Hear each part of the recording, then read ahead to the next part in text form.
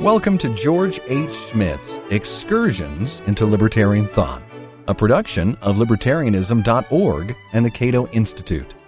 I'm your host, Terrence West. Ludwig von Mises, An Economic Calculation Under Socialism, Part 2. The idea of efficient planning in a socialist economy is plausible only if we assume that economic value is an objective feature of commodities, one that can be rationally ascertained apart from the give and take of market competition. Karl Marx made precisely this assumption.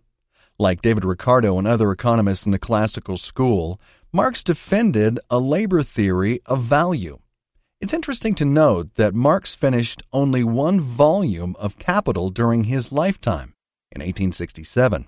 A book that was published as the theory of marginal utility was about to revolutionize economic thought. But this was one revolution that Marx failed to appreciate. By the time Friedrich Engels, using Marx's notes, pieced together the second and third volumes of Capital, the labor theory of value had ossified into a sacred relic for socialists and anarchists, but found relatively few adherents outside those ranks. Economic value, according to Mises and others in the Austrian school, is not an objective property of commodities. Rather, value is imputed to commodities according to their perceived utility in serving human wants.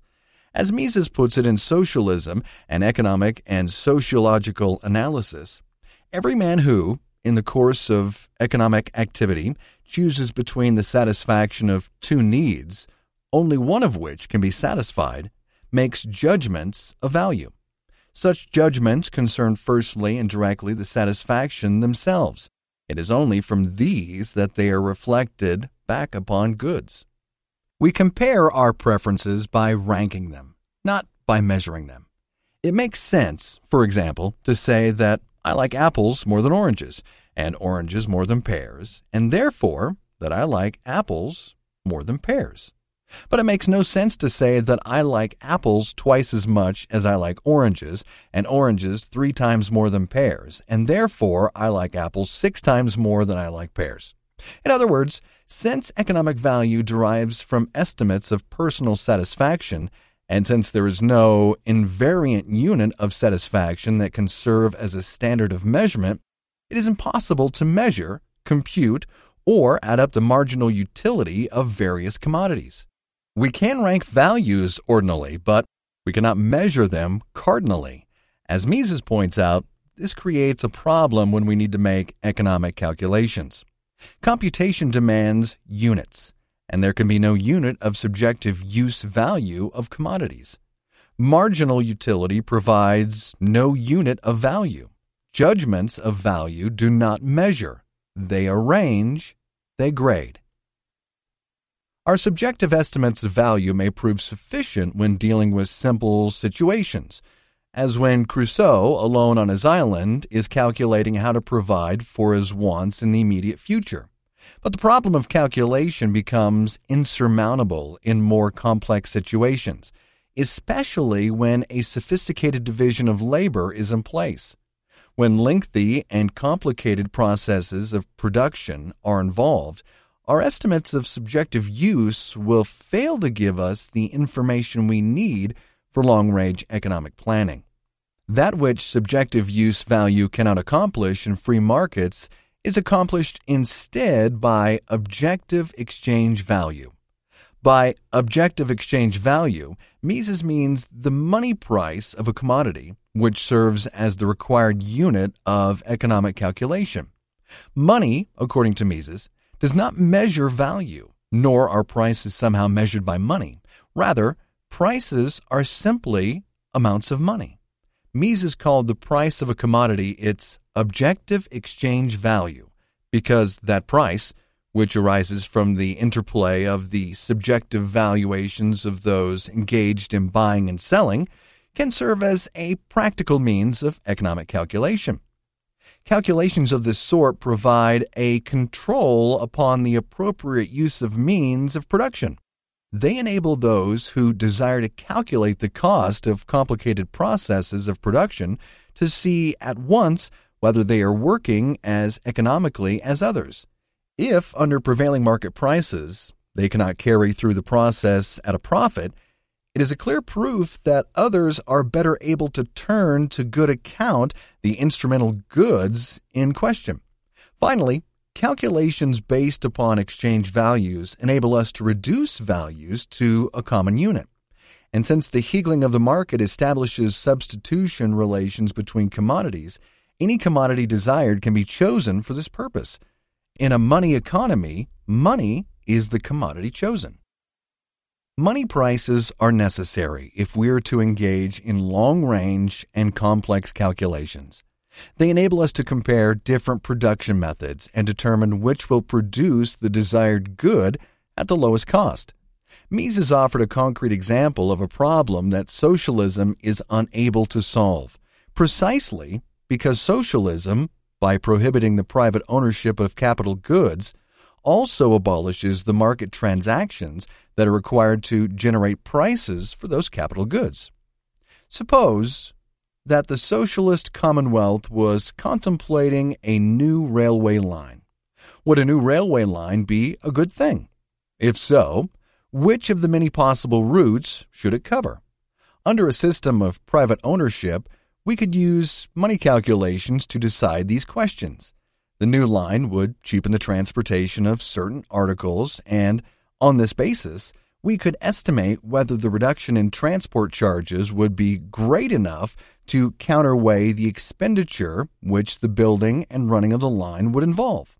Such a calculation could be made only in money. We can make systematic economic plans only when all the commodities which we have to take into account can be assimilated to money. True, money calculations are incomplete. True, they have profound deficiencies. But we have nothing better to put in their place, and under sound monetary conditions, they suffice for practical purposes. If we abandon them, economic calculation becomes absolutely impossible. This is why Mises predicted the inevitable failure of central planning. His portrayal of socialism, first made in 1920, proved remarkably accurate, especially in regard to the Soviet Union. All transactions will be subject to the control of a supreme authority.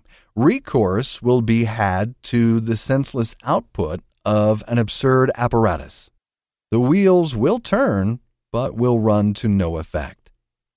Socialism, far from being more scientific and rational than the free market, actually annihilates the possibility of rational planning. In the socialist commonwealth, every economic change becomes an undertaking whose success can neither be appraised in advance nor later respectively determined. There is only groping in the dark. Socialism is the abolition of rational economy. The arguments of Mises caused some socialists to re-examine the plausibility of their own theories, and even caused some to embrace the free market principles of classic liberalism. Among those former socialists was young Friedrich Hayek, who would go on to become one of the 20th century's most influential advocates of free markets and limited government. As Hayek said of his generation in Vienna after World War I, "We felt the civilization in which we had grown up had collapsed. We were determined to build a better world, and it was this desire to reconstruct society that led many of us to study economics. Socialism promised to fulfill our hopes for a more rational, more just world."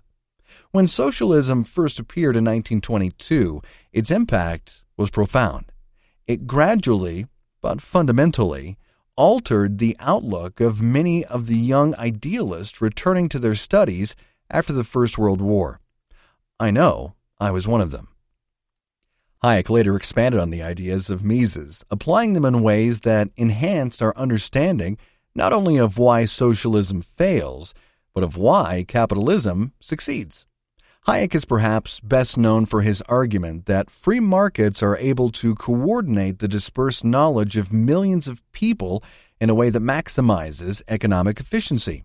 As Hayek wrote in his 1945 essay, The Use of Knowledge in Society, the peculiar character of the problem of a rational economic order is determined precisely by the fact that the knowledge of the circumstances of which we must make use, never exists in concentrated or integrated form, but solely as the dispersed bits of incomplete and frequently contradictory knowledge which all the separate individuals possess. The economic problem of society is thus not merely a problem of how to allocate given resources, if given is taken to mean given to a single mind which deliberately solves the problems set by these data. It's rather a problem of how to secure the best use of resources known to any of the members of society, for ends whose relative importance only these individuals know. Or to put it briefly, it's a problem of the utilization of knowledge, which is not given to anyone in its totality. Thus, prices in a free market, in addition to enabling us to make economic calculations, are also a sophisticated method for communicating knowledge. As Hayek put it, we must look at the price system as such a mechanism for communicating information if we want to understand its real function.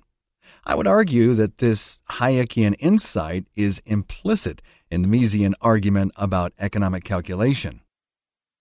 When governments forcibly intervene in market transactions, they reduce or distort the information that would otherwise flow through market channels. This will generate various problems, depending on the severity of the interventions, and those problems, in turn, will typically generate demands for even more intervention. Thus, as interventions multiply, and despite the best intentions of planners, a country will become trapped in a downward economic spiral that will terminate in a highly regimented economy. This is the road to serfdom that Hayek described in his best-selling book. Or, as the title of a book Mises put it, this is the way to planned chaos. I have presented only a bare-bones summary of some arguments by Mises and Hayek against a command economy, arguments that will already be familiar to many libertarians. But I know that some libertarians have an allergic reaction to economic theory, so I wrote this two-part series in the hope that it will encourage such people to investigate the ideas and writings of Mises and Hayek in more detail. This has been Excursions into Libertarian Thought, a production of libertarianism.org and the Cato Institute. To learn more about libertarian philosophy and history, visit www.libertarianism.org. I'm Terrence West. Thanks for listening.